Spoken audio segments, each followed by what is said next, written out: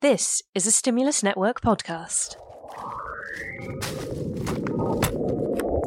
The Cosmic Shed.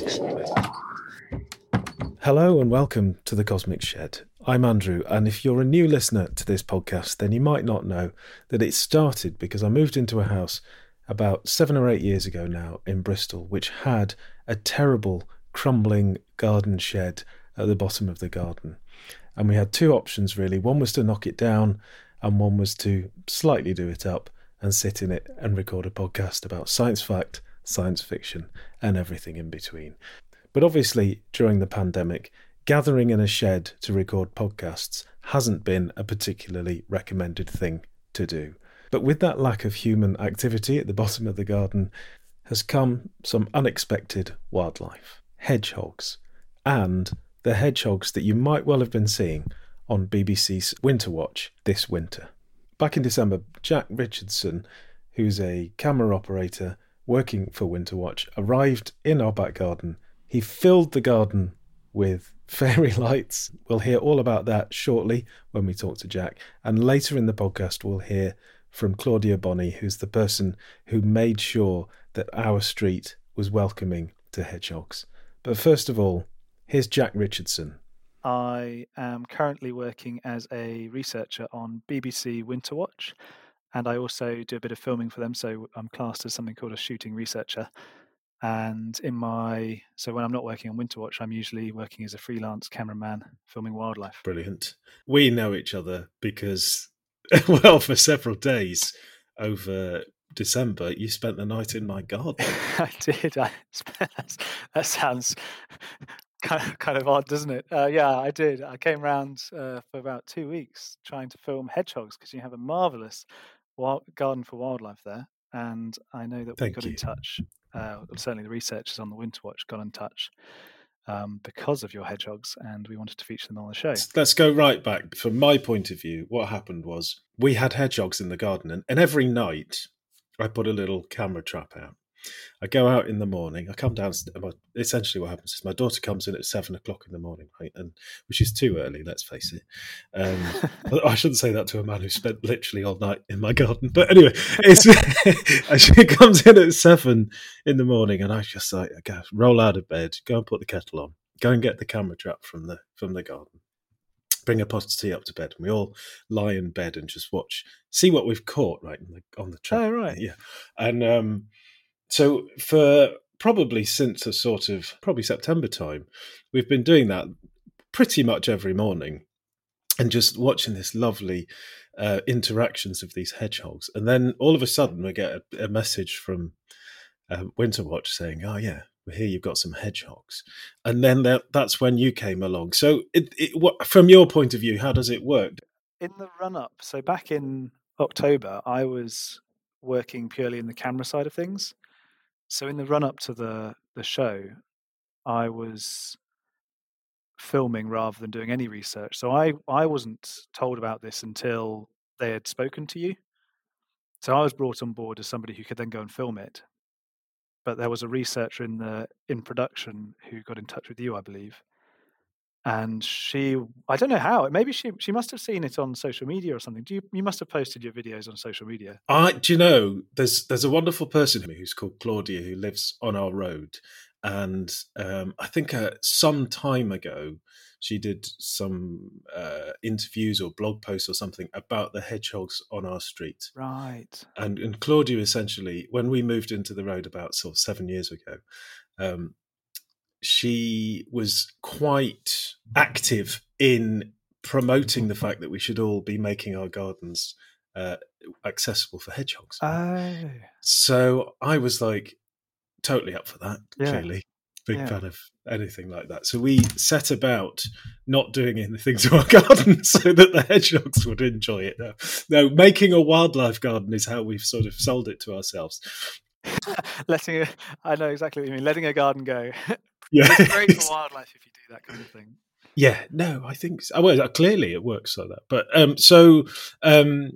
Claudia, I think the researchers saw Claudia's things online and they got in touch with Claudia, and then Claudia said, "Oh, well, there's two little ones over the road, so maybe you want to talk to Andrew." I think that's how it happened.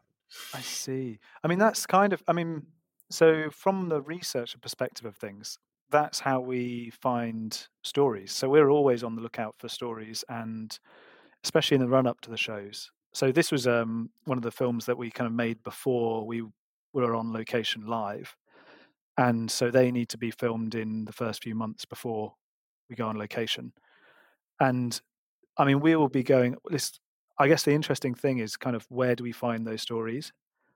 Because well, like you say, if the researcher found Claudia's talking about hedgehogs in the past, whether that was found on a website somewhere, quite often social media is very useful. Facebook groups, wildlife Facebook groups, especially if it's specific to a location. So, for example, in Northern Ireland here, we keep tabs on Northern Irish Facebook groups and see who's getting really amazing wildlife stories. And that's kind of Twitter, Facebook, anything like that you can find some amazing behavior. That's always what we're looking for, because behavior, at the end of the day, if it's filmed by somebody and the quality is not perfect, that doesn't matter, because we reference the fact, and then we get to get our audience involved with the show, and behavior trumps quality every day. And so the researcher, in your case, will have found that recording somewhere, and then we were looking for stories about hedgehogs being out in winter when they shouldn't be, because they should be hibernating, right? And that's kind of been a bit of the theme of the show. So we knew the theme of the show before we go live, because there's a load of prep work that goes in months before. And so they decided they wanted to do that VT, and hedgehogs was a great one, because also, who doesn't love a hedgehog? Yeah. Quite. There's literally nobody who doesn't love a hedgehog. Right? Yeah, I think we quoted it as being UK's favourite mammal, actually. Yeah, in our script. Yeah, I think that's fair. So when you talk about a film, have we seen everything? We're recording this on Sunday, right? So we're sort of halfway through Winter Watch, it's just a beautiful thing. I love it. I'm thoroughly enjoying it. So thanks for everything you do for it as well. But Great. What is there going to? Are we going to see more of the hedgehogs?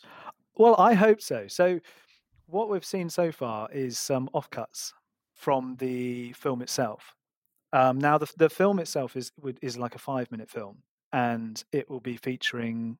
Well, it was supposed to feature swallows, hedgehogs, adders, frogs, bees.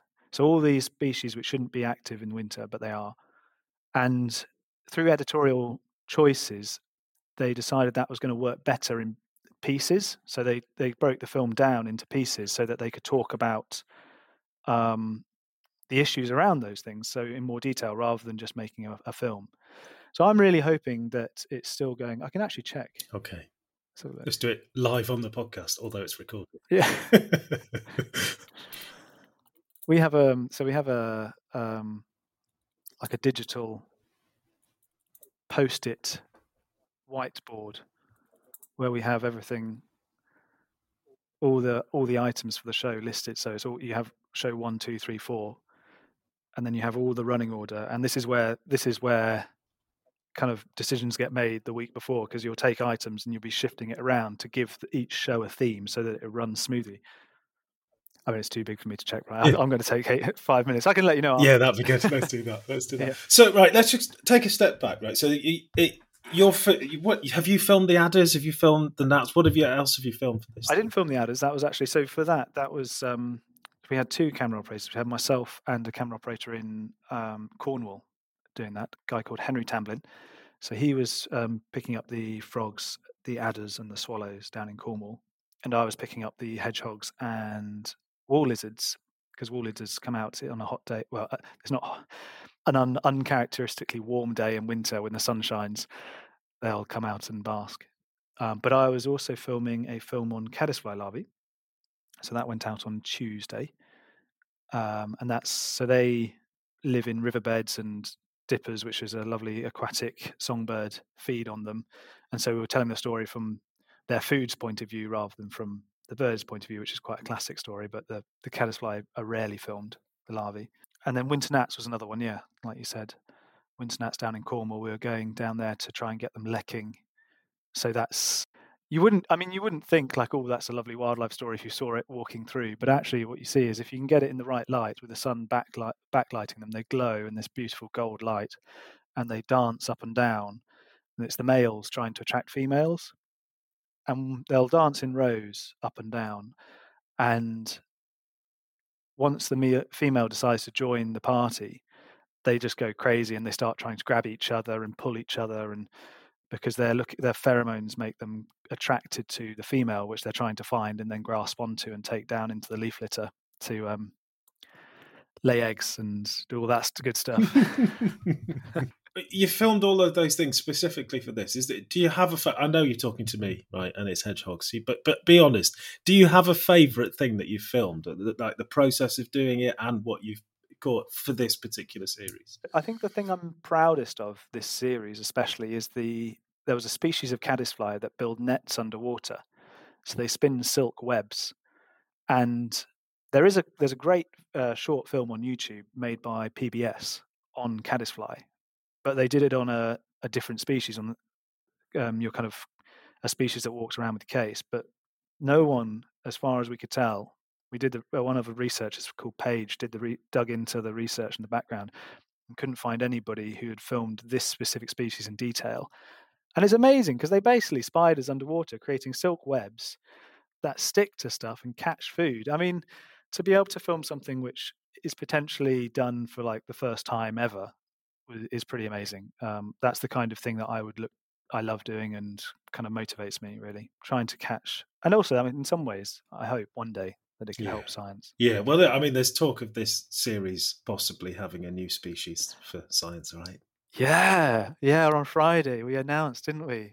That's pretty cool. I mean, it was a terrible thing because I watched it. I didn't watch it live. I watched it just before I went to sleep, and then I had dreams of fungus overtaking me completely. Oh, really? Yeah, and turning me into a zombie. I mean, what is going on? You're a big sci-fi kind of fan, aren't you? Yes, yeah.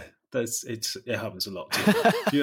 I remember distinctly reading Arthur C. Clarke's Fall of Moondust, right? And I deliberately read that just before falling to sleep every night, because every night when I was reading that book, I had dreams of just sinking into the dust on the moon, and it was just awesome.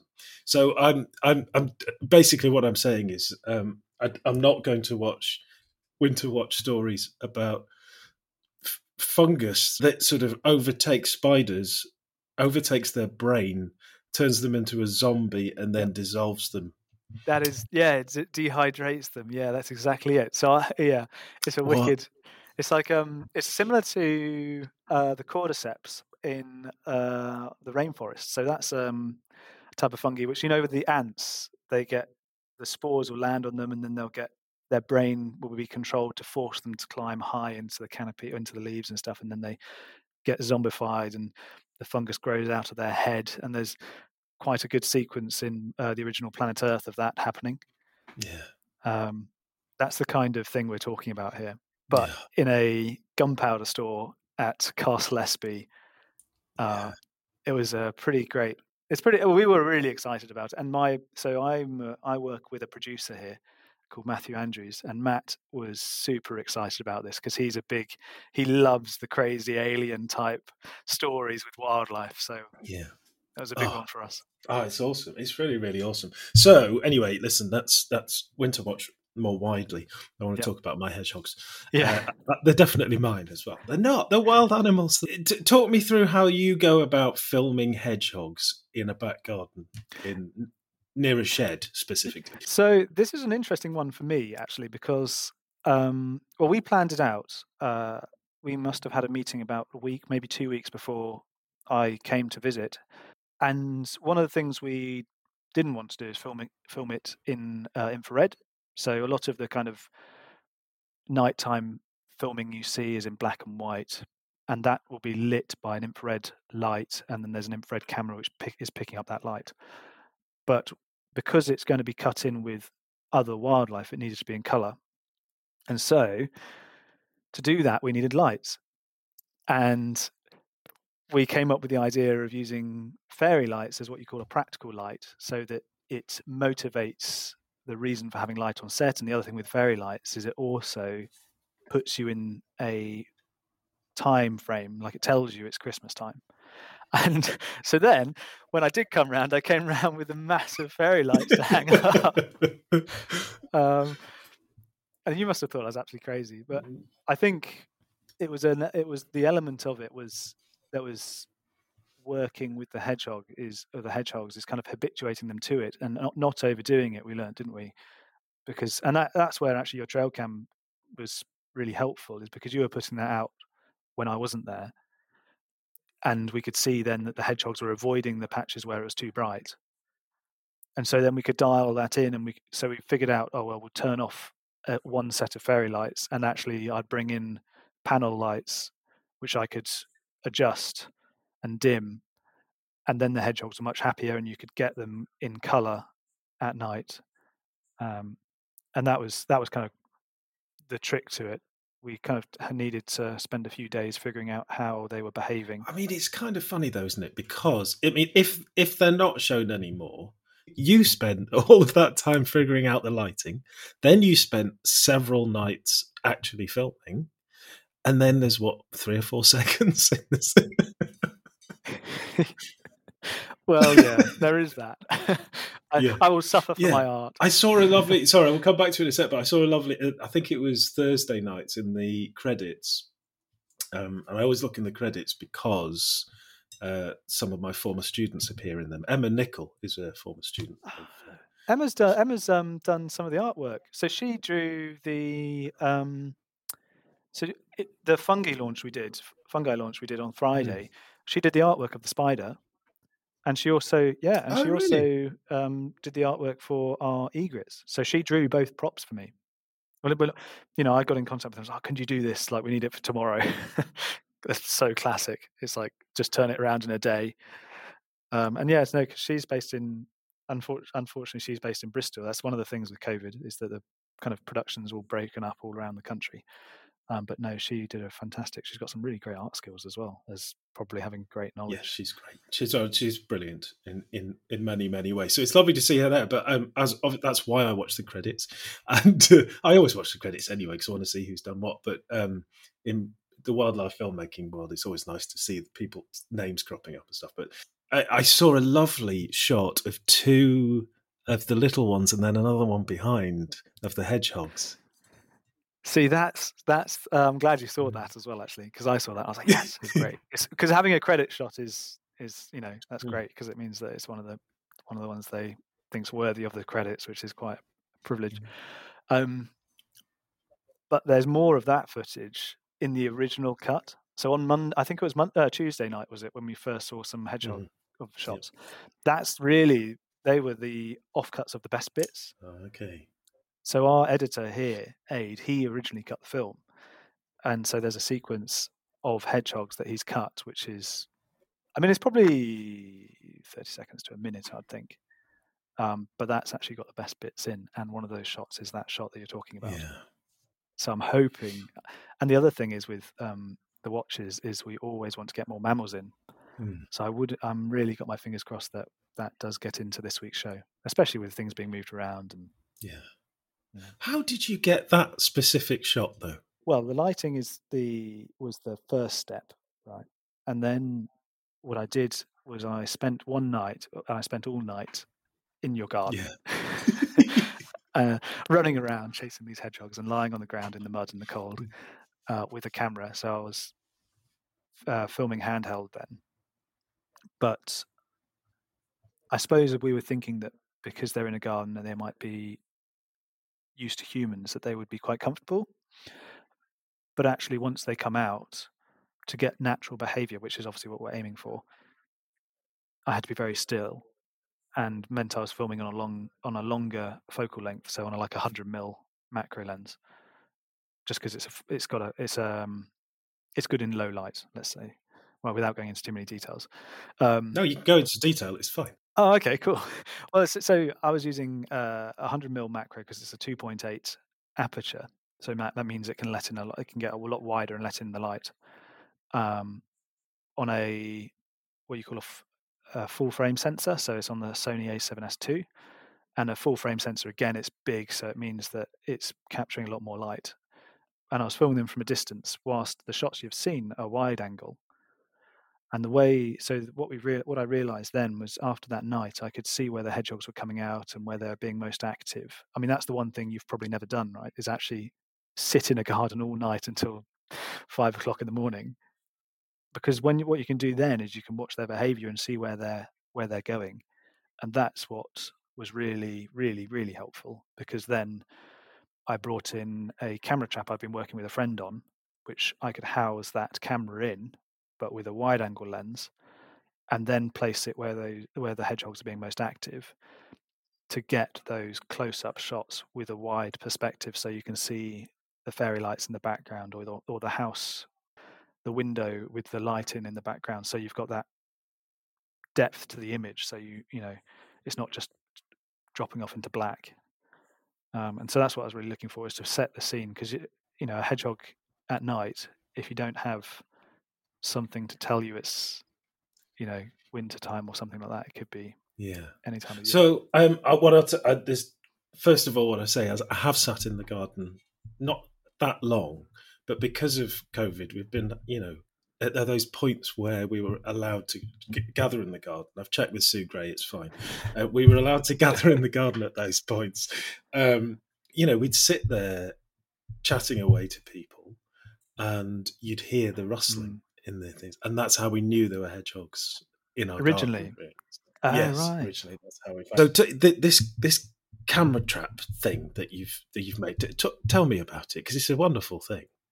Yeah, so I mean, I can't claim credit for designing it. What I've been doing is I've been testing it and using it with a friend of mine. Designed it, a wonderfully intelligent and engineering type friend who works in the television industry, and he originally was a consultant on the camera trapping for Seven Worlds, I think it was. Oh, okay. So do you know the series Seven Worlds? Yeah, definitely. He was working on the camera trapping of, I feel like it was in Europe, trying to get the lynx. And there's a shot walking through a tunnel. He was helping with that, so he was the technician. And what it is, let's explain what this camera trap is, actually, because I haven't really described it to you. That's probably a good way of doing it. It's a Pelly case, what we call a Pelly case, which is like a hard shell small suitcase. It's about 30 centimeters by 20 centimeters, something like that. So it's not massive. So it's very easily portable, and you cut out a hole in the front of it so that the lens can stick out. And then what he's done is he's 3D printed a case to cover that lens and be able to stick glass on the front so that you can put it out in any weather. And there's also another little hole for the sensor. So there's I can't remember what kind of sensor it is, but it's putting out a beam that if that beam then gets broken, it sends a code to this little box inside, which then has to send a code to the camera to turn it on and trigger it, wake it up and tell it to record for whatever duration of time you want it to. So whether it's a minute, 2 minutes, or 1 minute. What I was doing was setting it for 1 minute, and then if there's continual movement, setting it to trigger again and again for, I think it was 2 minutes. Right, and I mean, because the hedgehogs were so active, I think I got about 500 gigabytes of footage. That's a lot of footage. I mean, it's all in 4K. That's the other thing, and Wow, yeah. Because we're a TV broadcast, we broadcast in 1080p, so they don't actually like having 4K footage. So 500 gigs is a lot of footage for them. So why did you film it in 4K if they don't want 4K? It's to do with the sensor of the camera, because it's a full frame camera, and it's a native 4K sensor. I didn't want any more processing on the image than was necessary, just to retain quality, because it's low light. It's already kind of an extreme, pushing the camera to its limits in some senses, that I didn't want to then also be compressing it to 1080 so that it's doing any more processing in camera. But so that 4K footage, we could go and stick it on the, like the Showcase Cinema Deluxe in Bristol, and go and put it up on that screen, and that would be fine, right? You probably could, actually, yeah. Wow, let's do that. Massive hedgehogs. I think my favourite part of it actually was going through that footage at night and selecting the best bits, because I mean a lot of it is the hedgehogs snuffling around in the leaf litter and stuff, but you do get them. What they're always looking for, and this is actually where Aid is. I've been learning actually off Aid, is this is, working next door to an editor has been great, because Aid's been editing on the watches for decades now, so he really knows what he's looking for. And basically I spoke to him about it, and he was looking for behavior all the time. He's looking for behavior because you're looking for them to do something. And so things like when they scratch on, they walk across and scratch and then carry on walking, or the other thing, they nuzzle each other, and sometimes they get quite aggressive. Like the little one would kind of decide for some reason that it was going to ram its mother and kind of just go and then just balls it off the screen. So those are the bits I enjoy watching. Oh, brilliant. Oh, I can't wait to see it. Hopefully we get to see some more of these things. What happens if it doesn't get shown? Does that just disappear then forever? Or Well, that's a good question. Quite often it could get pushed over into another series, because obviously it's a long-running show. So it will go into the archive, and because I was filming for the BBC, they own the footage. right. And then they can use it in the watches how they see fit in the future. So sometimes in the morning, you obviously left this trap overnight, and I'd go out in the morning, and it had been knocked over. Did you work out why that had happened? Well, basically what had happened is, so I was putting because it's a box, it doesn't have a stand. And, well, it does have a stand, but because the hedgehogs are obviously so small and on the ground, I was having to take the stand off because it was too high and put it on top of a beanbag. And that beanbag was full of rice and peas or something. And what had happened is I'd get there and it had fallen forwards because something had eaten a hole in the front of the beanbag. And, you'd find rice on the ground. And I'm just trying to remember exactly what animal it was, because you get lots of animals visiting your garden at night. You get not just the hedgehogs, you also obviously you get cats, like every urban garden, but you also get foxes.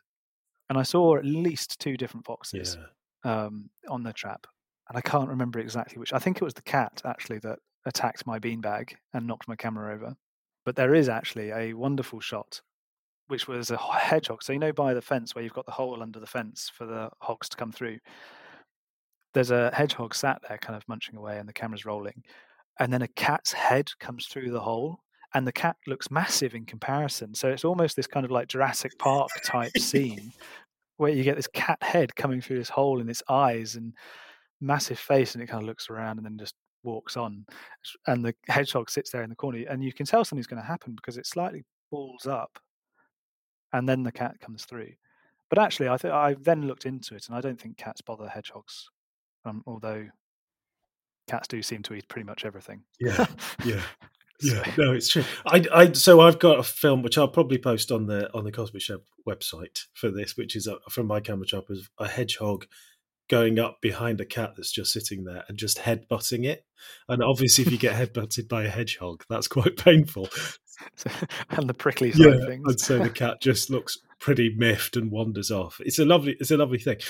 So I'm pretty sure that the hedgehog trumps the cat. So you're doing research and you're doing filming. Do you have a favourite out of those two? In short, my favourite thing to do is to film the film side of things, but that is very difficult to pursue as a career. And I'm very lucky, and have been working at it for a long time, but I'm hoping that I will be able to pursue that in the near future, because I've been given a few more opportunities, like, for example, the watches, to actually film stuff. And, to get onto those bigger productions, you need to have a portfolio. And so I'm hoping that I've had a few interviews and that type of thing recently for those kinds of jobs that I really have a dream of getting. So it's slowly getting there. It's always a work in progress.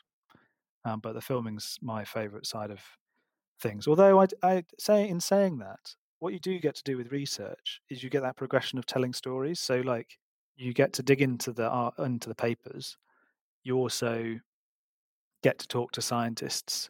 You get to write scripts, and you get to understand how story structure works.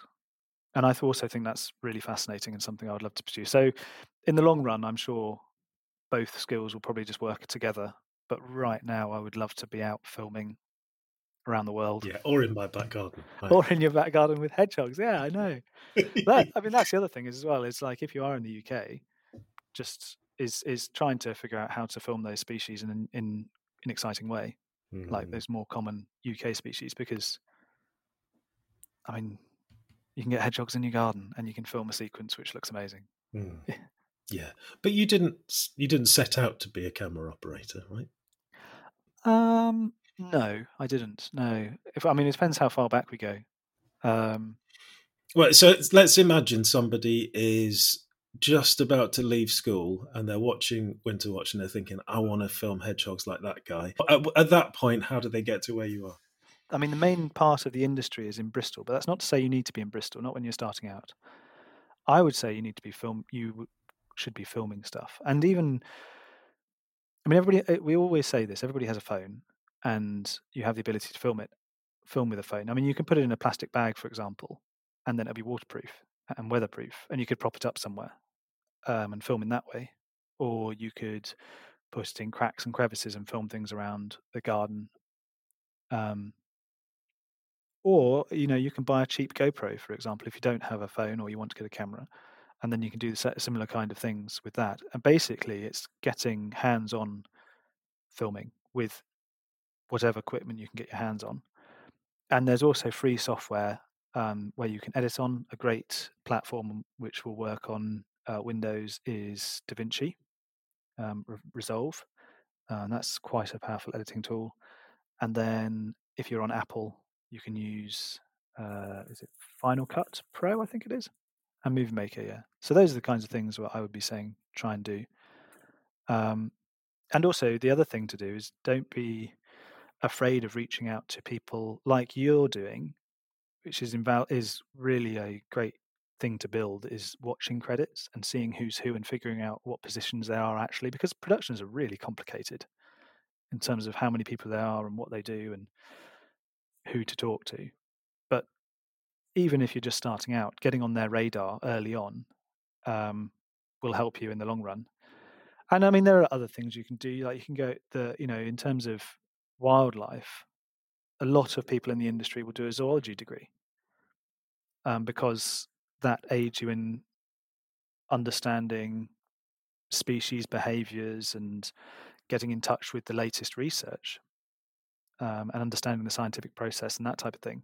I didn't do a zoology degree. I did a geology degree. All the zoology is kind of just self-taught and growing up and all that kind of thing. More passionate and doing it in my spare time. But I was told recently by one of the producers of Green Planet, which has just gone out, by the way, and if you've been watching it, it's fantastic. Yeah, I haven't yet. No, I've not done it, but I'm really looking forward to it. Yeah. It's mind-boggling what they've been doing, filming plants and bringing them to life. I can imagine. But his advice to me, as somebody who wanted to be filming on those kinds of shows, is if you want to film, you need to be filming, basically. So if you've got a job where you're not filming, you need to be filming in your spare time. I don't know if you can tell us about it, but you did tell me about one other thing you've been filming, which was not wildlife related, and it was sort of Harry Potter related. People might be interested to know. Oh, that's coming out soon. I was down in London. I got a one-off shoot actually, thanks to a friend of mine, to go to London and do a drone shoot for the upcoming Fantastic Beasts special with Stephen Fry on BBC. I mean, I wasn't there with Stephen. I wish I had been, and I think J.K. Rowling as well was at the Natural History Museum in London when they first went, and so my shots will hopefully have Stephen Fry's voice underneath, which is like a crazy fan moment for me, because there are two people in the world who I look up to, and he is definitely one of them from childhood, like listening to his voice on Harry Potter. Wow. Yeah. Oh, awesome. Who's the other one? It's the older, big David Attenborough. Oh, yeah, of course. Yeah. I did wonder. Yeah. Yeah. I mean, obviously, I also look up to my dad and that kind of thing too. I think that special is coming out in February. And so if you see any nighttime drone shots of the Natural History Museum, Oh, I mean, yeah, that's brilliant, isn't it? Drone footage, Natural History Museum, at night, Harry Potter, Stephen Fry. Yeah, I'm nerding out, and it wasn't even me. That's brilliant. That's lovely stuff. So, if people want to kind of, is there a way people can follow what you're up to? Yeah, I mean, I'm not the best on social medias, but I think on Instagram I'm under the at GeoJackRich, and I think I'm the same on Twitter. And feel free to reach out to me in any way, ask me questions or anything like that. I always try and help people out. And I'm on Vimeo as well somewhere, but I think that's probably under my full name, which is Jack Charles Richardson. And then you can probably see my other work and all my filming work, and that's where I kind of keep my portfolio and that type of thing. Lovely. Well, I'll find those and post a link to them all on thecosmicshed.com. Jack, it's been a pleasure. I really hope that we're going to see those hedgehogs in more. Just more hedgehogs. More. Yeah, I hope so too. Yeah, no, lovely stuff. Thanks so much. Thank you, Andrew. That's Jack Richardson, whose career I'm sure is going to go from strength to strength. If you haven't checked out Winter Watch and the lovely shots of the hedgehogs that he got, albeit very short shots so far, then I really highly recommend having a look at that. Not just for the hedgehogs, it's a wonderful programme.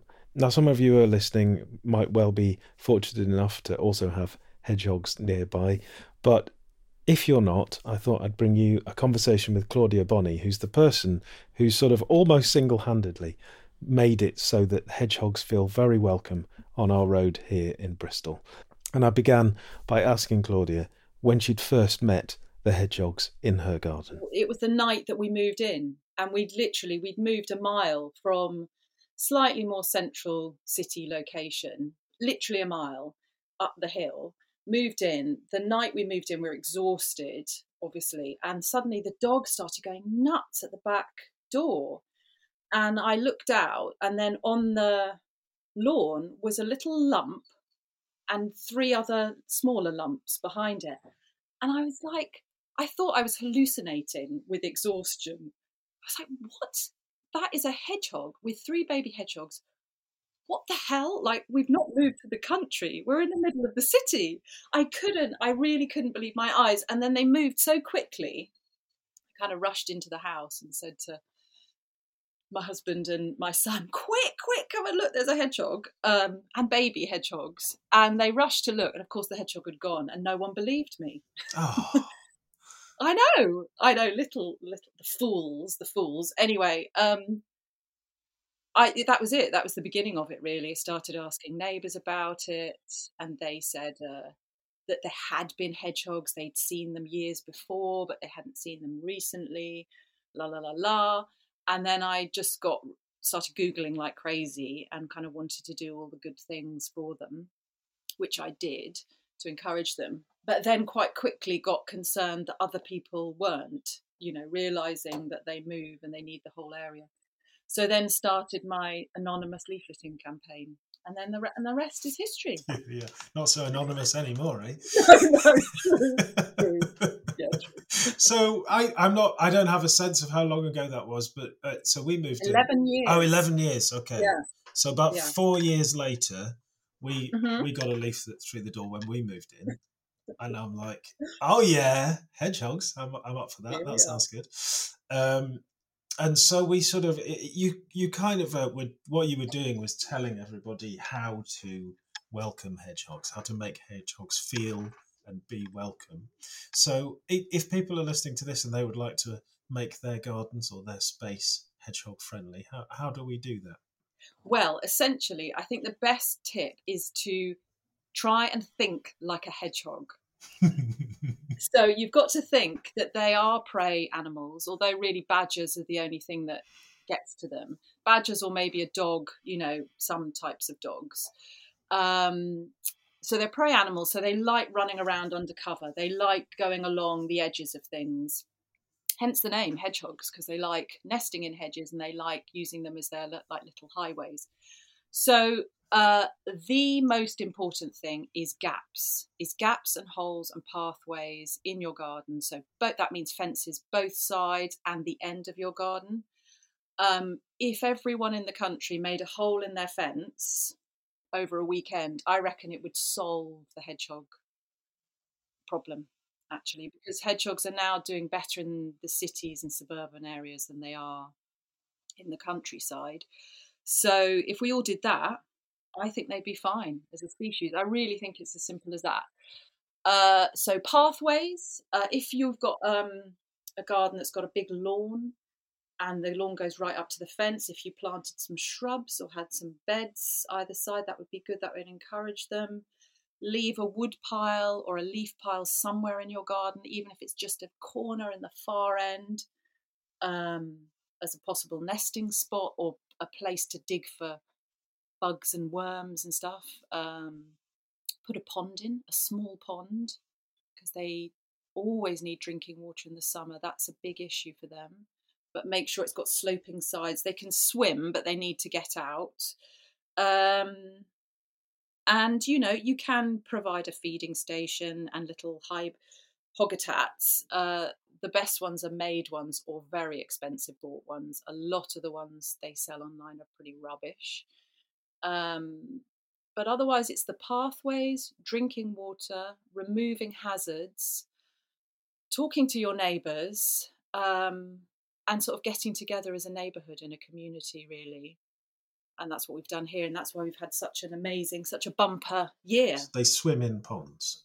Have you seen this happening? No, I have seen footage of it, though. I've seen a wonderful little bit of footage of a hedgehog swimming across quite a large pond. So yeah, I imagine in the summer, if it's very hot, it's quite nice to go for a dip. Yeah. But yeah, no, they're good little swimmers. They just need to be able to climb out. Okay. So basically what you're doing is describing our garden, right?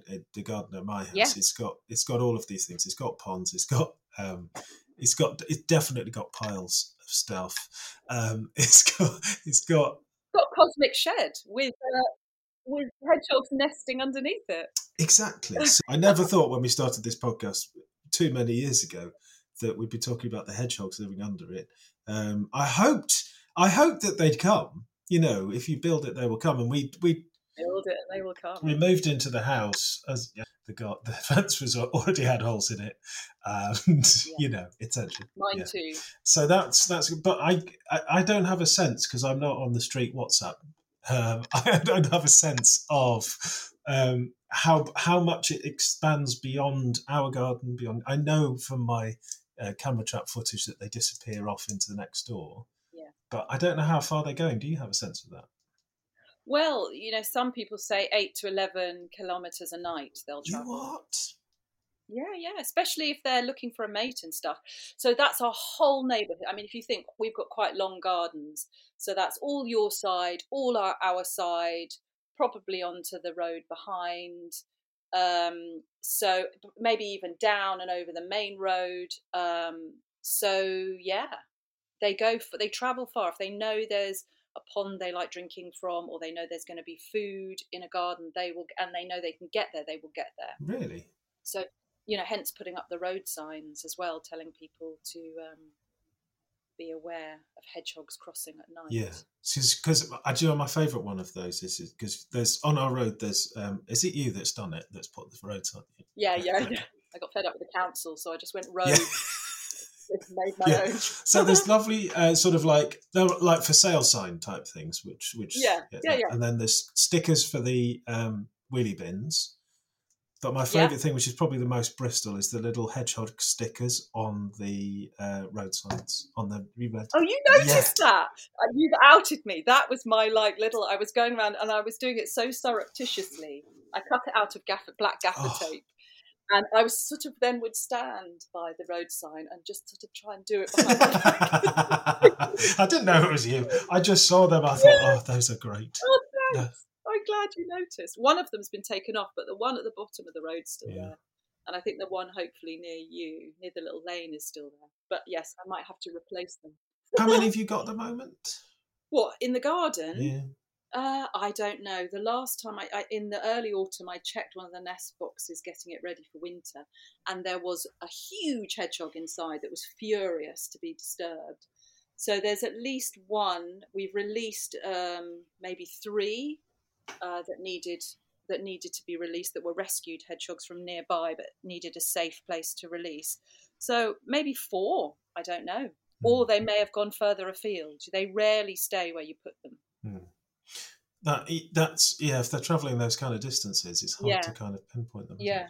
But you've said if you've had to release them. So what if somebody? Because the reason that we first kind of were absolutely sure that the rustling in the hedgerows was the hedgehogs was when one of them came over to.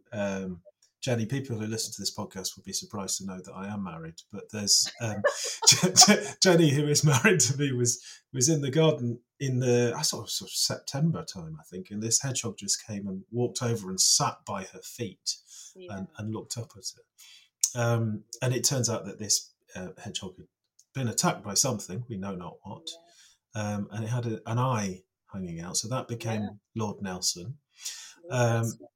But so can you tell us what you would recommend people do if a hedgehog does sort of, I don't know if this is what they're doing. I have a student here who told me that she was in the countryside and a hedgehog came over to her and sat at her feet, and she discovered that it was also poorly. And I wonder if this is a behaviour that hedgehogs are sort of, that person over there looks like a nature-friendly one.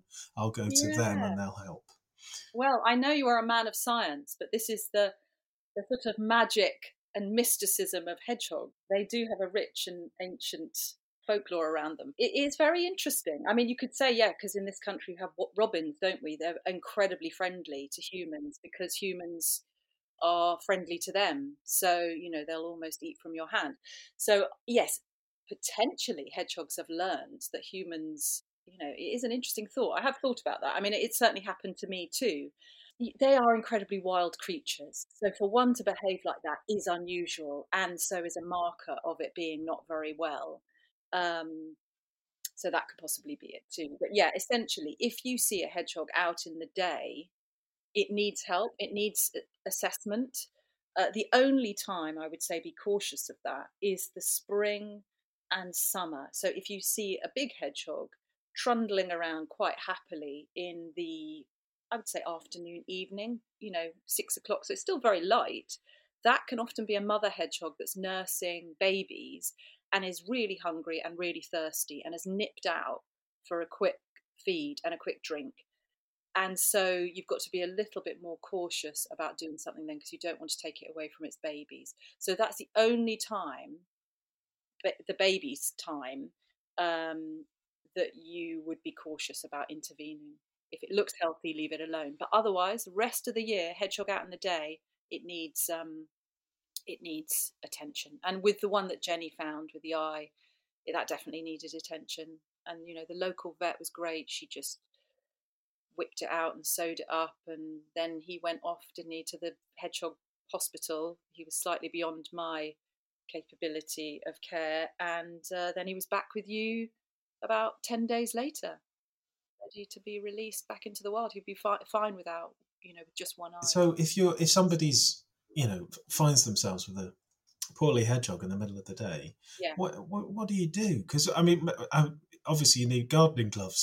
Yeah, I mean, or any gloves really. You just pick it up, pop it in a small cardboard box, and get it straight to a local vet or wildlife place, and they will check it over. Vets have to. Some vets are legally, have made an oath, a bit like doctors, that they will look at an animal in distress. However, I have had rather bad experiences where certain vets have tried to charge me, as if it's charge me a consultation. It's fine to pay for the antibiotics or whatever's needed for them. But so not all vets are equal. But yes, get it to be checked over somewhere, and any good place will check it over. If it's fine, they will say to you, do you want to come and collect it? And it will be re-released where you found it, as long as it's a safe spot. I would say have the confidence, if it doesn't look right, if you see it in the day, if it's in the middle of winter, if it's very small, if it's wobbling around, if it's looking skinny, if it's collapsed on its side, if it's not moving or curling up properly, it definitely needs intervention, and have the confidence to do it. A lot of people, I'll somehow my numbers got out. So I'll get calls from people going, "Oh, I've got a hedgehog, it's lying on its side, what do I do? I'm like, pick it up, put it in a box, I'll come get it, have the confidence to do it. Because they are endangered and every one of them counts. So every hedgehog counts. I think that's a good slogan. We need 3-word slogans, don't we? Every hedgehog counts. That's a good one. Yeah. We'll go with that. Right, okay. There are these hedgehogs which have become famous. They're now on Winter Watch. Why have we got babies at this time of year? What's going on? Well, again, it's a bit like the theory about whether or not they appear when they, to humans when they need help. Is it to do with global warming? I don't know. It could be that actually they can not hibernate if there's food available. So it could be that because we're all being so great at feeding them, there's food through the winter, they're not bothering hibernating, or they're having little short naps and then they're waking up knowing that there'll be food. Whereas in the past, they would be unsure of that. So maybe they would sleep through because it would use too much energy to wake up and see if there's anything and then there not be. Is it that? As you were saying to me, you haven't said on this podcast, that the little ones can just freeze on the spot in a cold snap. Yeah. And that's, I suppose, the thing where the climate change argument comes in, because obviously New Year's Eve was the warmest ever, etc. Right. So if they're these little ones that we've had over December and people are seeing on the BBC, if we were having a colder winter, they might not have made it through, even with our food. Right? Possibly, if they hadn't found somewhere, if they're not very streetwise and they hadn't found a good spot to hibernate on their own, because their mum might not have wanted them in the big nest. So possibly. But then the other argument is that hedgehogs have some inbuilt weather system and they might know that it's not going to be a harsh winter. Like you see, but like they say when there are loads of berries on the trees, or that you see birds and squirrels and stuff feeding like crazy when the weather's fine, and then 3 days later it's freezing, that they have some pressure. I'm convinced that they know. You watch nature, it knows what's coming. So whether or not the hedgehogs actually, maybe we'll realise this in years to come, know whether it's going to be a harsh winter or not. And if it's going to be a mild one, they continue to be active, maybe. Well, okay, listen, I think this, I'm going to have to say this because, this is a science podcast, right? And it is science fiction and everything in between. We don't know, right? Well, but what we do know is that these are definitely magical creatures in some sense, whichever sense you want to take that word, right? They are good. I'm glad. They are magical creatures to have around, and whatever. If they can tell the weather that's coming, if they're more effective than Michael Fish. Mrs. Tiggy, Lord Nelson, Lord Nelson doing the weather, that'd be good. But anyway, it continues to be a wonderful thing that you have made our road hedgehog friendly. So thanks for doing it. Well, it's been an absolute delight to do it, and I would encourage anyone. I sort of still have this theory: what's good for hedgehogs is good for us. That being connected to the people around, literally the gaps we have to connect with neighbours. And to leave things a little bit wild, little patches of wildness. I'm convinced what's good for hedgehogs is good for us too. So I think that's absolutely true in that sense. I was a bit worried you were going to tell me I should eat cat food and swim in ponds. Thank you so much to Jack Richardson and Claudia Bonney for talking to me. I can really highly recommend trying, if you can at all, to welcome hedgehogs into your local area, because they are wonderful, wonderful creatures. I'll post some links to some of those little bits of film that I caught on my camera trap, of course, on the Cosmic Shed website, thecosmicshed.com. But I hope you're keeping well, and thank you very much for listening. The Cosmic Shed. Science fact. Science fiction. And everything in between. This podcast is brought to you by the Stimulus Network.